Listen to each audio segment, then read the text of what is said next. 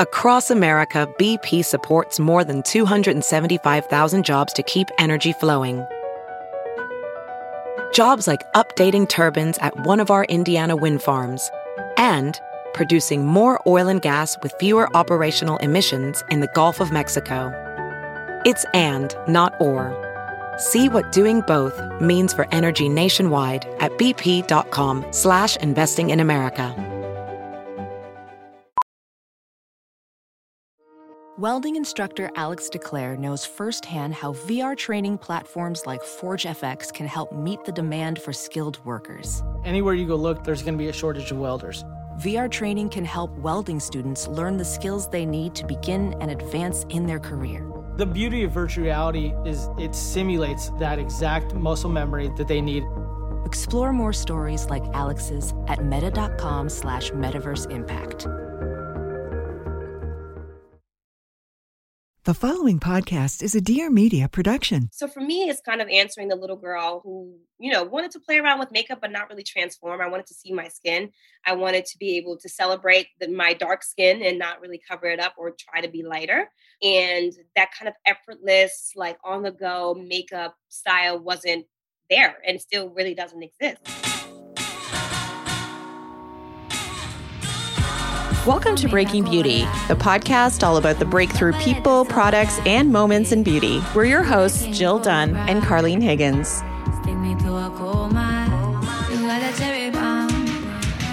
Hey, Beauty Pod fam. Hey, Carlene.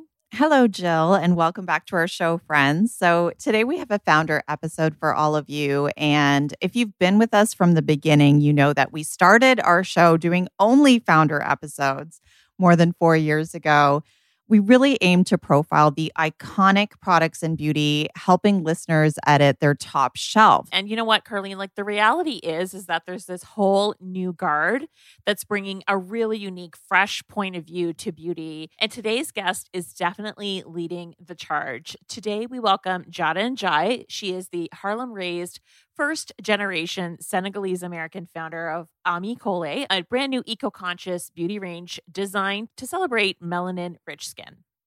The line launched literally this past week with a trio of skin-enhancing products in beautiful Hermes-like orange packaging. There's a skin tint, a highlighting balm, and a lip oil that were 3 years in the making. And everything's vegan, cruelty-free, fragrance and alcohol-free. It's in recyclable packaging. And really, it's another big step forward in diversifying the quote-unquote clean beauty aisle, online anyway.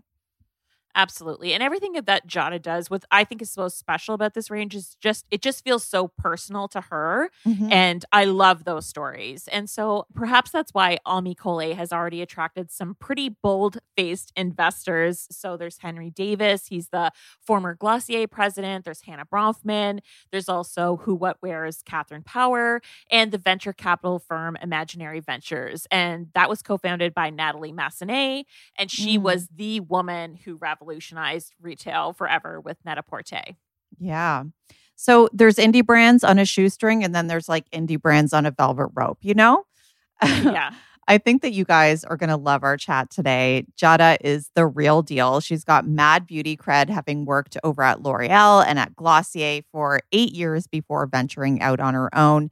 So she's going to tell us all about that career journey, why her melanin-centric beauty line is so needed and refreshing right now, and how the past year of activism and reflection has impacted both startup life and herself personally. And here she is. Welcome, Diarrha.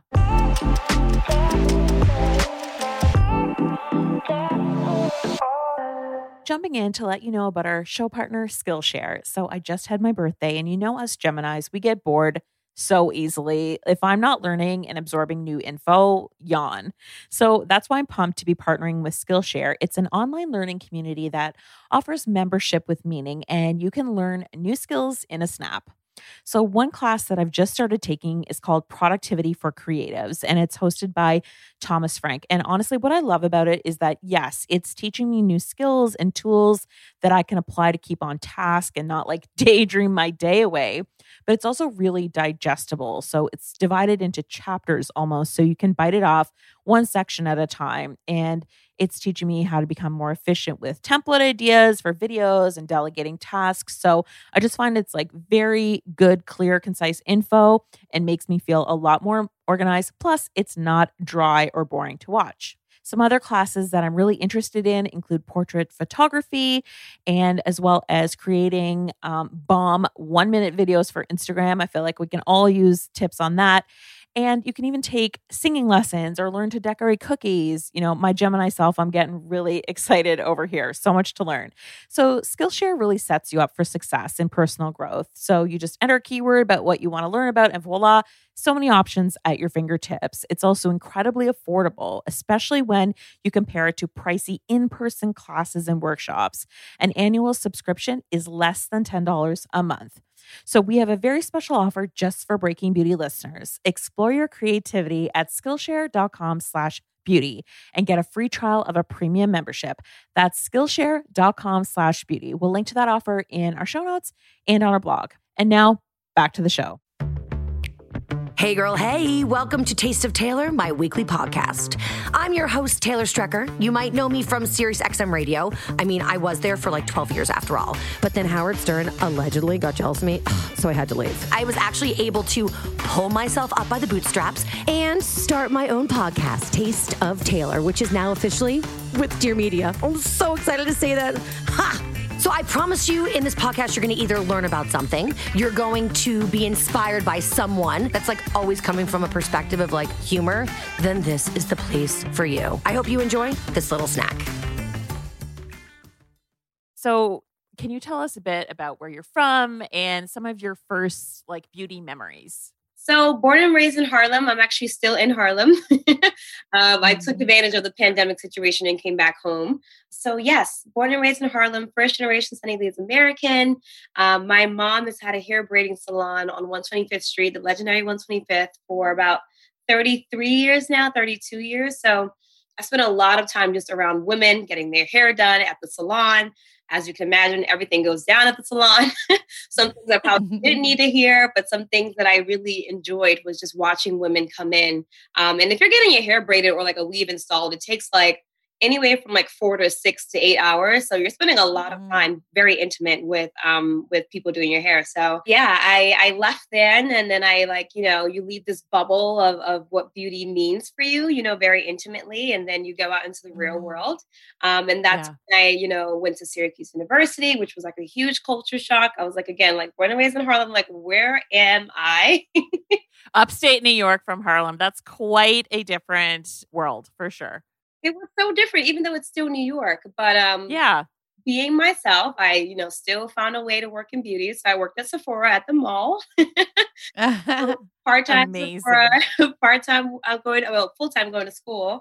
And I just became that girl. Like whenever anyone needed to get their lashes put on or their wing line to just like snap, they would come to my dorm room and I was the girl. So that's epic. Yeah, that continued. I left and I did like a little stint in fashion, working at Rebecca Minkoff and interning at Teen Vogue, Miss Beauty again. So I worked at Tem2, which is an airbrush makeup company. Right. Where did you go from there? You went on to a bigger company, right? I did. I graduated into the world of L'Oreal. You know how it is, especially if you're like a beauty marketer. You have to pass and do your dues. So it was like either Estee Lauder or L'Oreal. And for me, it was L'Oreal Paris to be specific. And I went there for about 2.5 years, 2 years. And it was just all about, especially when I went in, it was all about influencer. Like, how do we create the story? This is when we were doing the crazy, like helicopter trips and like Sandra Pay trips, trying to get that EMV going and like all those things. So tell us more about the culture and like, what year was this again? Yes. Ooh, what year was this? That's a good question. I don't even remember. I tried to like... Yeah. Not that long ago, right? It couldn't have been that long. Maybe like 5 or 6 years ago now. Yeah. Yeah. So the culture, you know, just to give even more context, I think, especially being a first generation, I didn't end up being a doctor or like a brain surgeon. So L'Oreal was a pretty big deal for my family because they were like, okay, well, she has a real job. we know, we heard of L'Oreal. So do something right. So for me, it was a huge deal because it was the affirmation. It was like, you know, I've been working so hard and, you know, a recruiter reached out to me, like, this is a huge deal. So for me, I went in there googly-eyed. I'm like, what do I do? How do I make this better? Like, just tell me what to do. I was so eager and so a little naive about it. So I went in there and it was just that. It was at the time we had like a kind of a war room that was like a social media room, and like all the social media managers were put together in one room. So I was sitting there with Maybelline, with Essie, L'Oreal Paris, Essie, Maybelline, and Garnier, and all the social media put together. We had this war room of metrics that were up like CNN, like a trading stock. It was bizarre to be like, this influencer post, we went up 20,000 impressions. I'm like, what is going on here? Yeah. So it was very interesting to see the data aspect or the data focus on just marketing and social and people, like marketing people and their stories. But aside from that, it became very clear, I kid you not, within like a couple of months that this was an institution that was very, I hate to say it, I'm going to keep it real, but very monolithic in their view of beauty. This is pre-Fenty. So we would hear things like, we don't really need 24 shades. We can just do 12. They don't buy. They, as in my people. Or, we've had Maybelline and we've had, Giorgio Armani shades for the longest, but they just don't purchase. They don't buy. And me as a consumer, and I know myself and I know my people, again, being in Harlem and especially of African descent, like, some of these people, like they put on and they transform. It was hard to believe. And then I remember, I'm like, you never marketed to us. There was no billboard. Right. There was no 125th Street. When you look at like the Dapper Dan now with Gucci, like that flooded 125th Street and it became a huge moment because the marketing was correct. And then later, when you fast forward a year at my tenure there, it was like, oh, wait, Rihanna's doing something over here and something's happening. There's traction happening. And then you go on Twitter and like all their deeper tones are sold out. And it became very clear that something wasn't happening. But as you can imagine, as a human being, as a Black woman working in that space, it was very tough. It was very silencing and ostracizing. I remember, asking very publicly and very respectfully, like, hey, like, we need an employee resource group, like it's okay for all of us to have our differences in this space. But, if all the women of color and men of color got together and able to support each other in this institution, I think it will benefit everyone. And the response was no.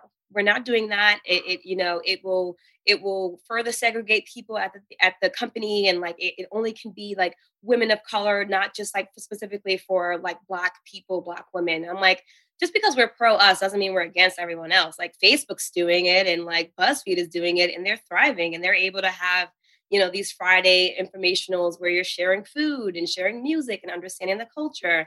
And as a marketer, I think that's just so important to really understand who you're talking to and how.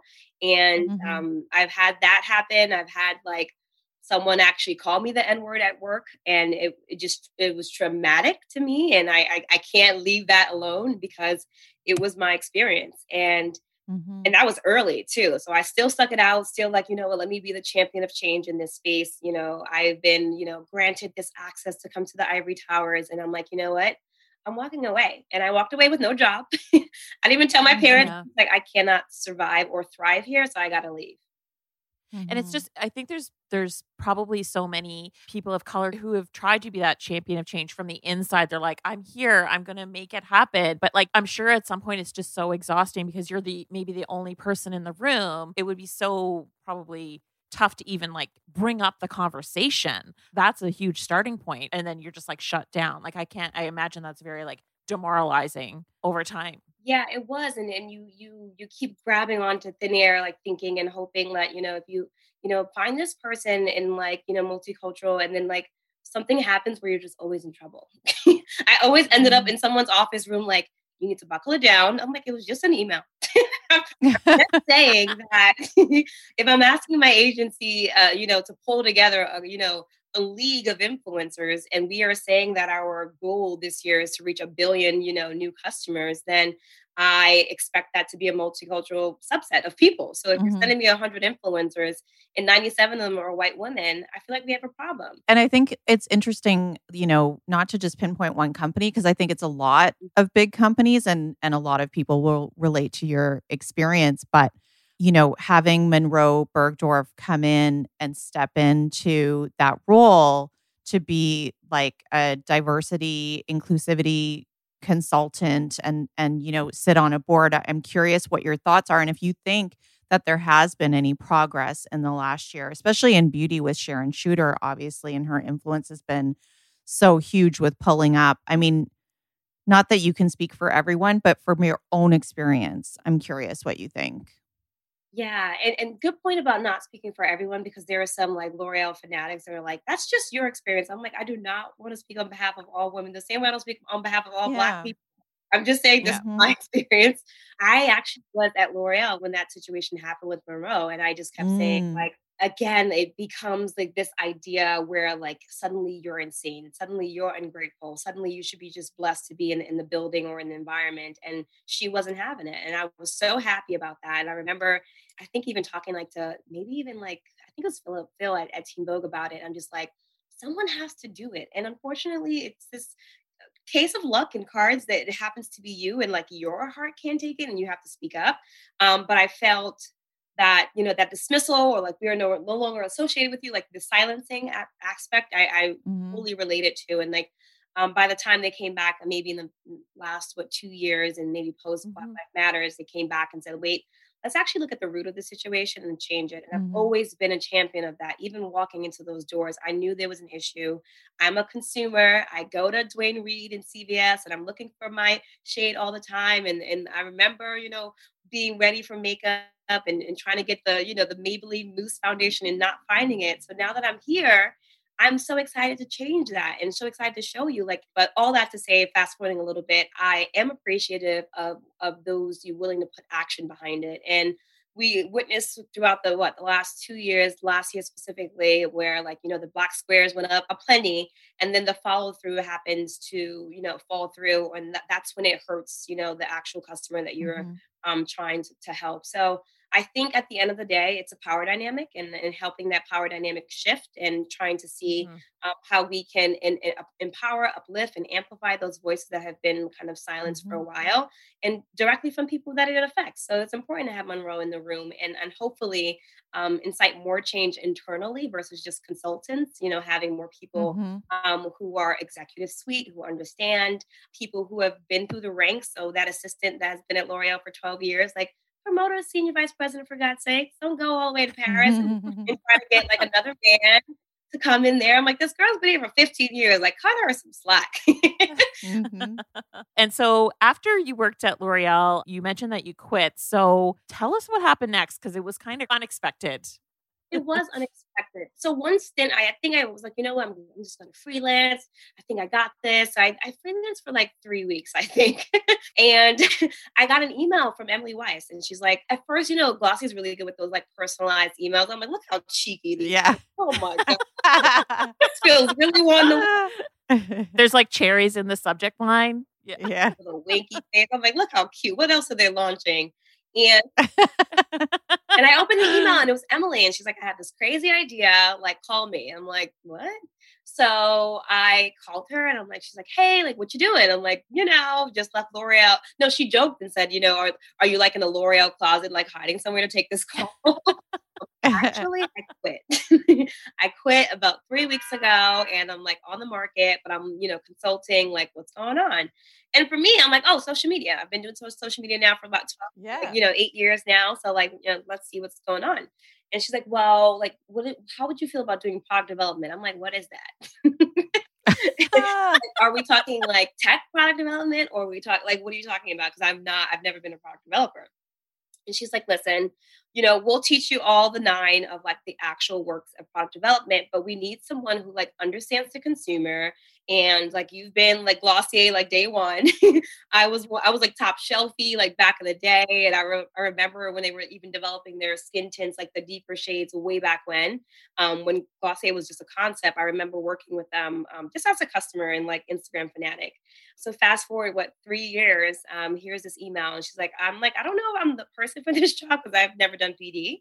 And she's like, nope, we have the team here. We need to continuously think about like, you know, what will the comment be on this product? So like the texture, the story, all of that. So like, come on over and try it. I'm like, okay, I think it's just Emily talking. I'm not going to get through all these interviews. So that's just fascinating to me, the way her mind works. Like, I'm just going to say it. Never heard a story like that in my life. well, I've never like anything like that. Right, you're like, I literally don't think I'm the right person for this job. No, you are. You know, social media. You're going to come on in and start making products. And I was like, okay. Like I was very vocal. I'm like, I've never done this before.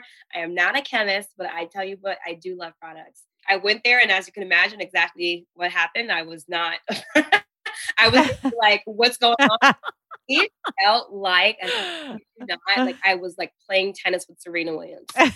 If I could give you an analogy, everything was like, packaging goes here, this goes there. Da, da, da. It was like, what is going on? So I felt like the 1 year and a half that I was there felt like 5. Yeah. But I learned a lot. I will say that I learned a lot, and it just like even propelled me even harder to kind of even faster to do what I'm doing now. And it's just like, yeah, this is great, but there's still something missing here. Yeah.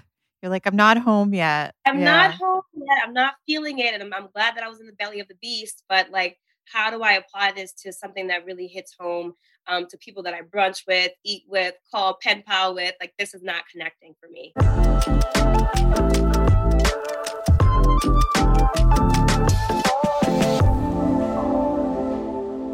Hi, friends. Busting in for a moment to talk to you about some late breaking news courtesy of our friends at Hi Smile. So, newsflash, I used a teeth whitening kit that didn't make my teeth feel like they were scraping on glass afterwards.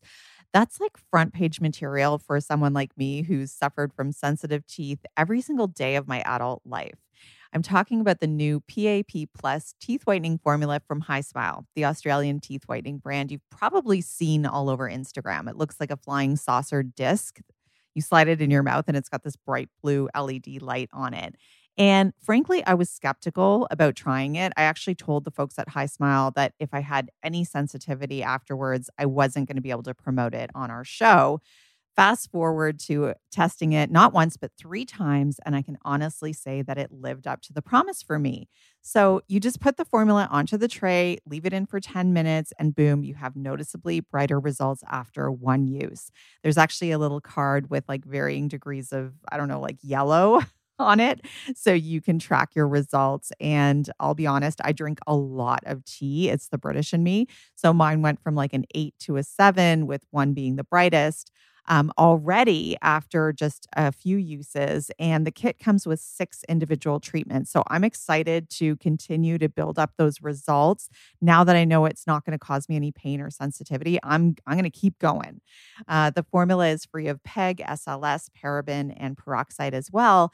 And because Smile Care is kind of like the new skincare, you can even get into a daily routine by using their new PAP Plus toothpaste and mouthwash that has the same formula in it for whiter teeth without pain or sensitivity. So if you'd like to get your hands on Hi Smile's new clinically proven peroxide-free range of Smile Care products, you can today via their website at www.hismileteeth.com. That's www.hismileteeth.com. I mean, so what was the moment? Were you on a beach, or where were you when you were like, Ami Colé? Like, what happened? Yeah, you know what? I feel like Ami Colé had always been in the back of my mind, that just constantly whispering like, girl, you can do this. Girl, you can do this. I'm like, I'm not ready. I gotta go to L'Oreal. I gotta do this. I gotta do that. I gotta know everything first. And to be really, really frank, I think the industry wasn't ready either. They weren't ready to have the conversation. I was just so close to those NPD reports and like looking at those massive reports, and I just could not even find myself on the reports. So I'm like, why is there no consumer testing for this cohort of women? And we know that, she buys and she's loyal and she's always searching, and those average orders are higher because she's always exploring for that right fit. Couldn't find any data. I think it was up until like 2017 when NPD finally reported on the Black consumers in household and beauty, when we realized the purchasing power. But to fast forward a bit, I think after Glossier and after, quite frankly, being quite exhausted and like just trying to, fit in or get in there and make a stream or like forge this relationship with the community that I come from, I'm like, why not do it? Like, let's see what happens when I try. And I even like Snapchat or Instagram this. I'm just like, hey guys, this is real crazy, but I feel like I'm going to do my own thing. And I feel like I'm going to document the entire thing on Instagram. And like, I don't care if I fail, but at least I'll try. So I promised myself every single day I'll do one thing. And it started with like, coming to the realization and writing out a business plan, which I'm like, whatever. And That sounds painful. Business plan. And I came back, I think it was like July, and Cosmoprof was happening. I think that weekend, and I just booked my ticket on a credit card. I'm like, I'm going to Cosmoprof, which is this huge convention where all the product developers and packaging, they all come to Vegas to, of course, show their things and also party. I'm like, I don't know if I'm getting there, but I'm going to Vegas. So I went out there. I booked my little appointments and I'm like, okay, well, I did that. Let's see what's next. And I'm like, okay, I did my follow-ups. Let's see what's next. And honestly, that is what happened for the past 2.5 years, building this slowly and slowly.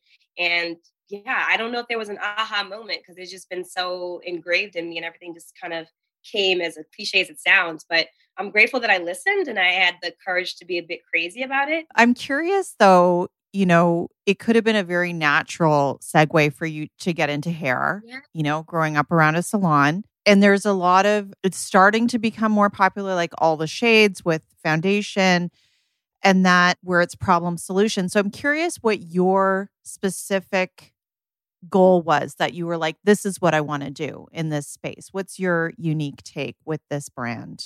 I love that question. And people always ask me about hair too. I'm like, ironically, I'm not that great at hair.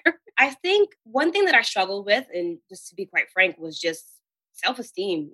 For a very long time growing up in Harlem, very dark skin. This was pre, being from Africa was cool, before Afro beats and the whole movement that has happened in the past, I guess you can say 5 to 6 years, didn't exist. So I was always like the kind of black sheep growing up, even in Harlem. People would be like, why are you so dark? Like, I really just genuinely want to understand. And I'm like 6 years old. I'm like, I don't know. I just came to school. I don't know. And especially, even with my aunties, and I love them to death, like bleaching the skin is a huge thing, an issue in our culture. So a lot of the beauty products, even today, if they do not brighten your skin or lighten your skin or clarify your skin, it's not a good thing. So the standard of beauty is kind of graduating, even skipping makeup and going into skin bleaching. So much so that I've personally been offered skin bleaching cream. Like, oh, wow, you're like 16 now. You should start bleaching your skin. And I was just like, well, why would I do that? And no one could explain to me why I would do that. It was never like, oh, you will look prettier to men. It was never like, oh, this is like, no, like you just have to. And I was just like, okay, well, there's an issue here. I don't want to bleach my skin.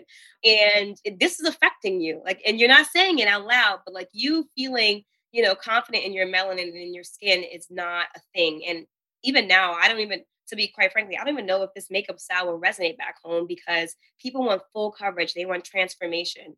So for me, it's kind of answering the little girl who, wanted to play around with makeup, but not really transform. I wanted to see my skin. I wanted to be able to celebrate my dark skin and not really cover it up or try to be lighter. And that kind of effortless, like on the go makeup style wasn't there and still really doesn't exist. So I was just talking to my girlfriends over brunch and like talking to my friends who I know love the same similar look. What are you doing? Like, I'm like, oh, it's easy. I'll just take my foundation. I'll cut it with some oil. I'll do this. I'll just use concealer and do this and that. I'm like, why doesn't this exist where we can just have one skin tint that's specifically for us, that's not ashy, that you can like see the skin and cover up some, demarcations or hyperpigmentation, but not the full story. So the first one was like makeup style and that kind of missing out there. And then 2, I really want girls to feel confident. Like there is something about, especially those last 2 years, wearing less makeup and feeling confident in that, just to be able to see you and see your skin. So 2 of those things put together, I think it was just selfishly trying to fill a void. Who knows what other categories we'll venture into, but I think it was really important for us to start there. Yeah, that's amazing. And so the star product of the line, in your opinion, I know you're launching with 3 products. If someone out there is listening, what would you say is like the hero? The gateway. Yeah. Oh, the gateway. I am biased, of course, but I will say that this skin tint, I'm just saying, this skin tint it sounds pretty unique. It's so glowy. And I was just even talking to some editors like over at Allure and into the Gloss. They're like, how is this possible? Where it's like, skin tints are a bit tricky. It can be either really greasy on the skin. It can be like too glowy or too sheer, or, just not right in terms of undertones specifically. So we did a lot of research just talking to our customers. We had about like 400 women just sit down and say, listen, girl, this is what I'm using. This is the exact shade in NARS, the exact shade in MAC, and the exact shade in Fenty that I'm using. Make this for me. And we did just that. So we did like a huge heat map at our apartment, and like we just kept running on all those classic shades that kept coming up. We took that data and then we went to our chemists, and we hired a PD specialist that came from this world. Specialists that understand like this needs a hit more blue or a hit more yellow, and knock down this and knock down that, the language that I didn't have, to be able to kind of edify these shades. So I would say this is our baby. All of our products have baobab seed oil in them, and it's made to love and nourish on the skin. So we're kind of merging this idea of skincare and makeup together. But again, not in the art of transformation. Even those that love a beat face, this is your Sunday makeup or your date night makeup. This is for you as well. That's awesome. Yeah. And so is it one universal shade, or are there multiple shades? Yeah, sorry. So for the skin tint, there's 6 shades.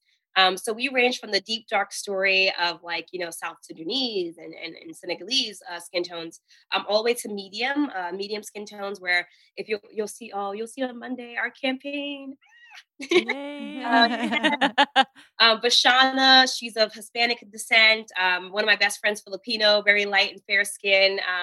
And, my Saudi friends, the medium shade works for them. So we've been able to stretch it out a little bit. And, skin tints is usually like 6 shades anyway. So it's like 6 shades of brown that we really focus on those undertones. Beautiful. Yeah.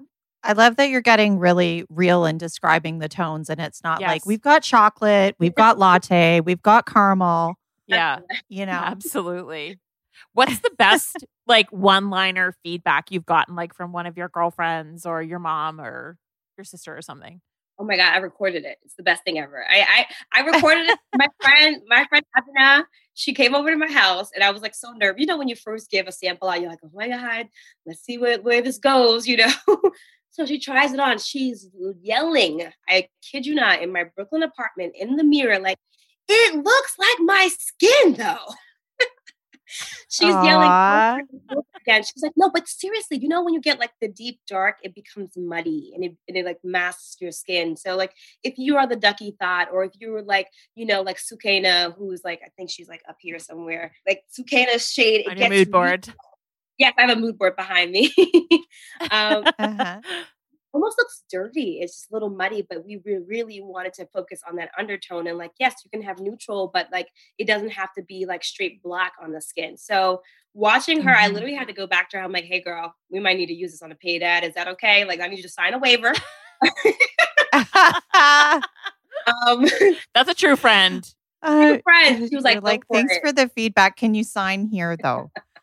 But I wanted to ask you, like, how do you like to apply it? Do you use like a beauty blender and sponge it on, or like, how do you work it into your routine? Yeah, so I am a fingers girl, thanks to Sir John. Sir John's like, always use your fingers. It heats, it melts. I'm like, okay, all right now. So I for a long time been using my fingers, but we're actually developing some tools just because not everyone wants that. So I've been using this very like dense kabuki-esque thingamajiggy that I've been applying it on now. But it's very versatile, and like it's one of the skin tints that can actually work with the beauty blender, because sometimes with the beauty blender it takes away and kind of sucks in the product, but it doesn't really do that with the original beauty blender. It doesn't really do that on it. So I'm really excited about that, and I just dab it on. I always start in the center of my face because my nose is a little bit lighter than the rest of my face. So I start there and kind of gleam it out, and then just like kind of rub it down a little bit. But it feels like a moisturizer, and it doesn't feel like heavy on the skin. I can't wait for you guys to try it, but it's very lightweight. It's breathable. It's a summer friendly makeup as well, but also really, really yummy during the winter too, when you need an extra cushion of moisture. So is Sir John's kit in the mail, or what? Has he received it yet? Every day. I'm like, I know you got this. I see the tracking. I need to open that kit. He's like, I got you, girl. You got to be on for John. Yeah, just take a little picture. Just post it. It's no big deal. Just on stories, reels. I know you hear me. I know you hear me.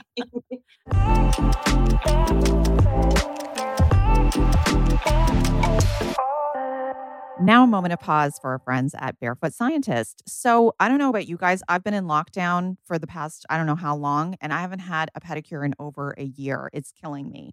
So, I want to tell you how I'm turning my feet around right now with Barefoot Scientist. It's scientifically advanced skincare for your feet. Every single product is specifically formulated for the unique needs of your feet using the very best ingredients from science and nature.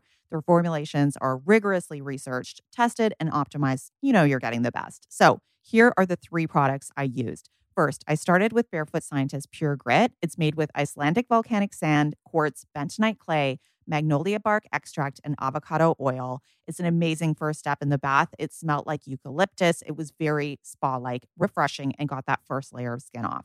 Next, I used the Barefoot Scientist High Dive when I got out of the bath, so I dried off my feet. It's really beautiful formulation. It contains 15 of the world's most effective moisturizers, including 4 types of hyaluronic acid, shea butter, glycerin, ceramide NG, podiatrist recommended urea, and other healing botanicals.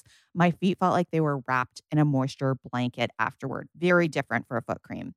Last, piece de resistance, the exfoliating booties. You only have to do this once a season and you're set. So this is like a peel, like a professional peel. It's going to get deeper down in 7 days. I'm literally wearing them right now. In 7 days, it's going to peel off like a little snake to reveal gorgeous, gorgeous skin underneath. And Barefoot Scientist Reboot is specifically formulated with milder exfoliants to be gentler on sensitive skin. So it's AHAs, but they're like gentler. Love it. Plus, because Barefoot Scientist cares so much about their formulations, all their products are hypoallergenic, dermatologist tested, cruelty-free, and free of phthalates and parabens. Right now, our listeners can get an exclusive 20% off your first order at barefootscientist.com using code BEAUTY. That's barefootscientist.com, code BEAUTY. Go get all of your foot care essentials right now at barefootscientist.com and enter promo code BEAUTY at checkout for 20% off your first order. I'm really curious, and Carlene and I have talked about this sort of like behind the scenes on our podcast, like before, during the whole pandemic, we were like, how the F are people creating brands in a pandemic? Like, I just picture you like, and I know you've kind of like talked about this too. You're like FedExing samples from like Italy and you're dealing with your investors and your team. And like, can you speak specifically about like what this year has been like to like launch something? Jill, I wish I could write a book. I need to You should. This is an Audible book right here. Go for it. I think in history here, it was insane. It was insane. And I tell you, like, this process has taught me so much about myself because you're just like, there's no way you could do this. There's no way you could do that. And I started fundraising in April of 2020. That means that March hit in New York. Wow. And it was devastating. And, if you were in New York at that time, it was just like ghost town. Like, it was nothing to look forward to. It was just really sad. And, just going back to just equity, like we know that, Corona hit home for me. Like my dad was sick for about 4 months and in and out of the hospital. Wow. And it was literally calls with investors who told me like why you need to exist because Fenty exists. And then calls with like doctors saying like, oh, we're avoiding the ventilator today. Like he ate today or he has like an IV in today. And I was just turning on and off. And I just remember thinking over and over again, I kid you not, I remember thinking like, when my dad leaves this hospital, because I know he will, he needs to see something. He needs to see that, him coming to America in 85 was worth it. He's not leaving us just out here. I'm jobless right now, but I need to prove that this number one needs to exist. So it was motivation for me. It was a lot. It was very taxing. But I had the support of my friends and my family and my mother at the time. And we closed our round in like July. So it was a very long process compared to like how many people raise. And not to mention that, on top of that, you have Black Lives Matter happen as well. And a lot of different conversations happening in beauty where, we were just so exhausted. And I am a hopeless, romantic, optimistic, all those things. And I just knew that something had to give. And I knew that something good was going to come from this and that we would get on the opposite side of that if I just keep trying. That is literally what happened. So closed it in July. And luckily I've been building this for quite some time. So by the time July and August hit, I already knew who I wanted to hire. I knew that I'd worked with them already. It was basically time to pay POs with the contract manufacturer. So I was like ready to go. So I just turned on and then I had to build a team from this laptop and this phone And this mood board. I know. It's over the entire year. And like, we might have met maybe like, not even the whole team. We might have met maybe twice in person.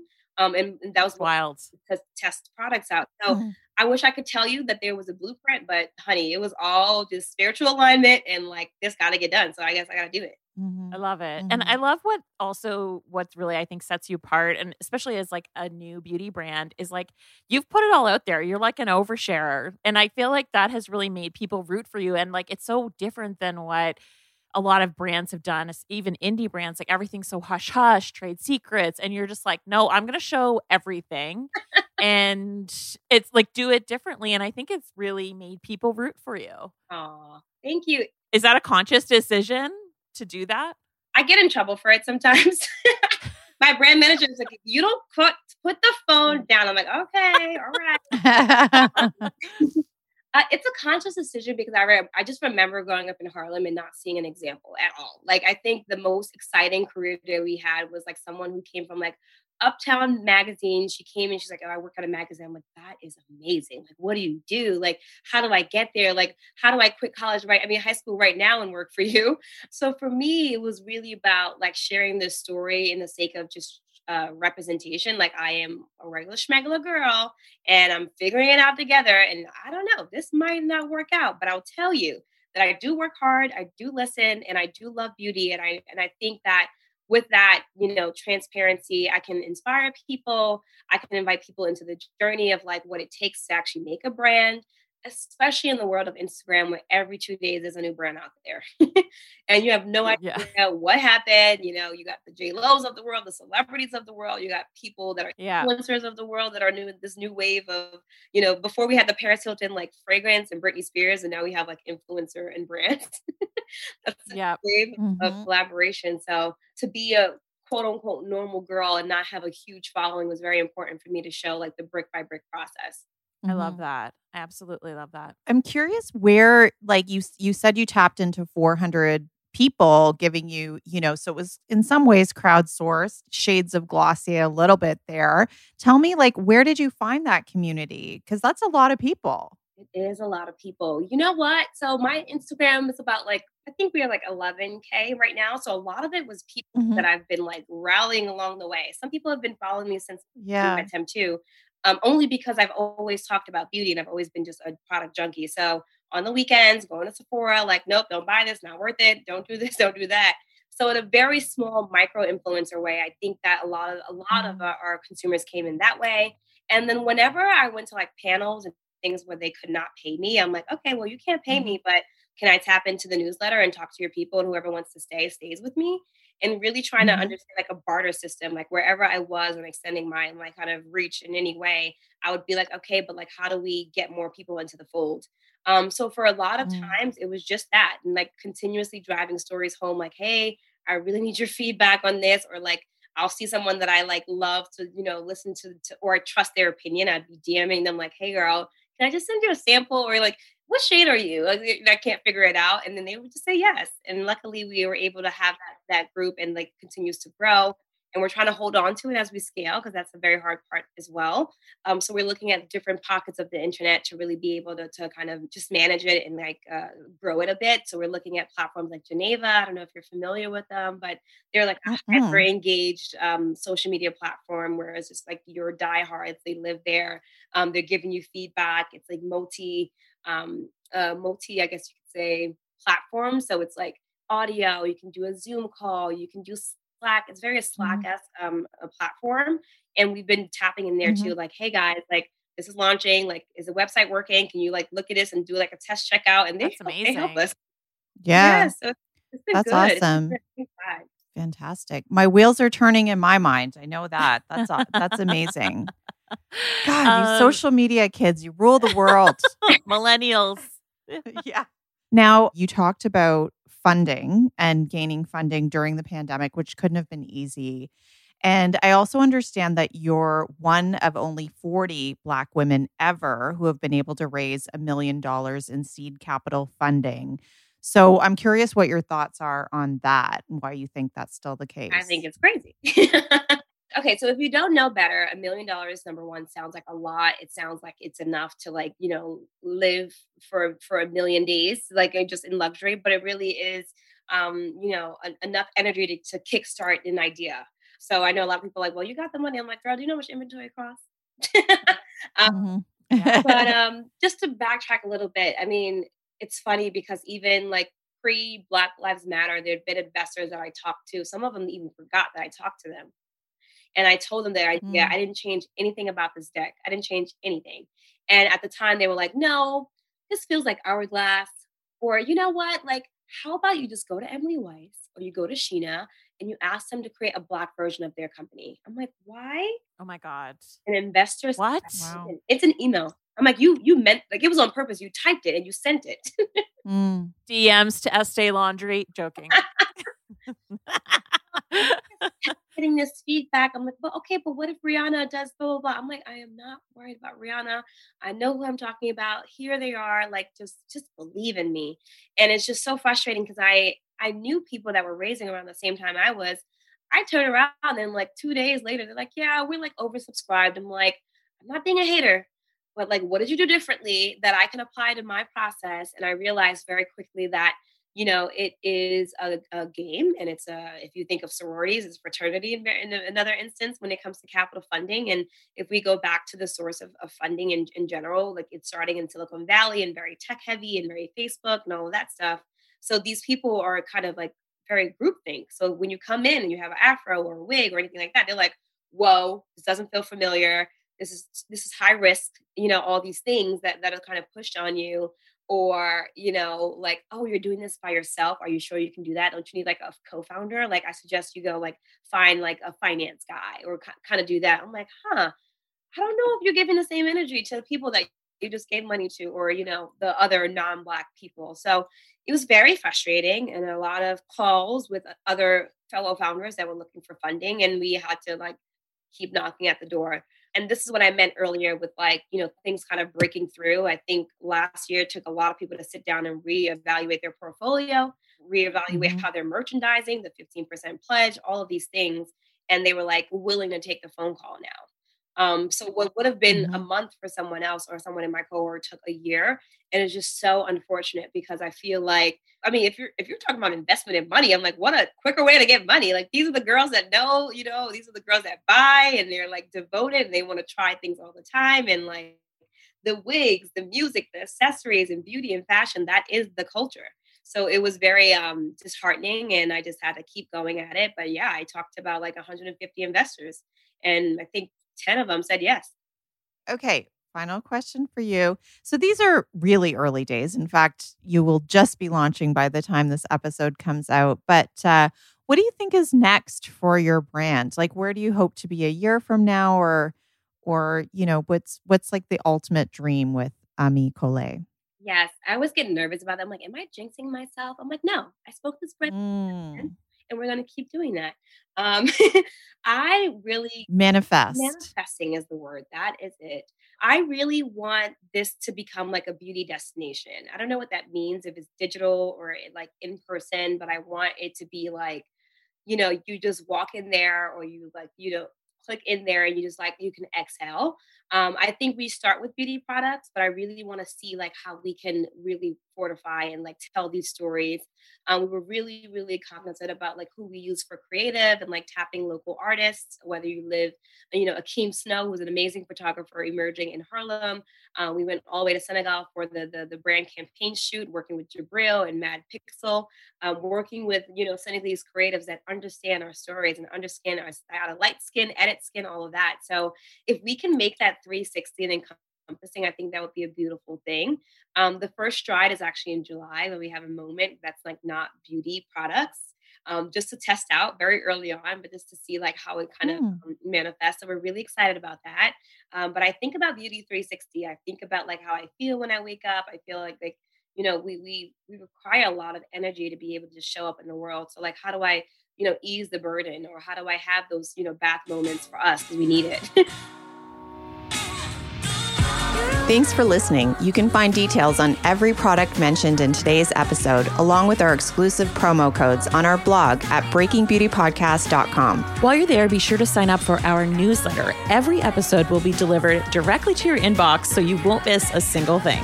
And get social with us. Let us know what you think of the episode. You can follow us on Instagram at Breaking Beauty Podcast. And did you know we also have a private Facebook group? Just search Breaking Beauty Podcast Chat Room. You can even leave us a voicemail at any time with questions or feedback at 1-844-227-0302. And don't forget to subscribe to us wherever you get your podcast fix. Spotify, Stitcher, Google Podcasts, and Apple Podcasts, where you can show us some love by writing a review. See you next Wednesday.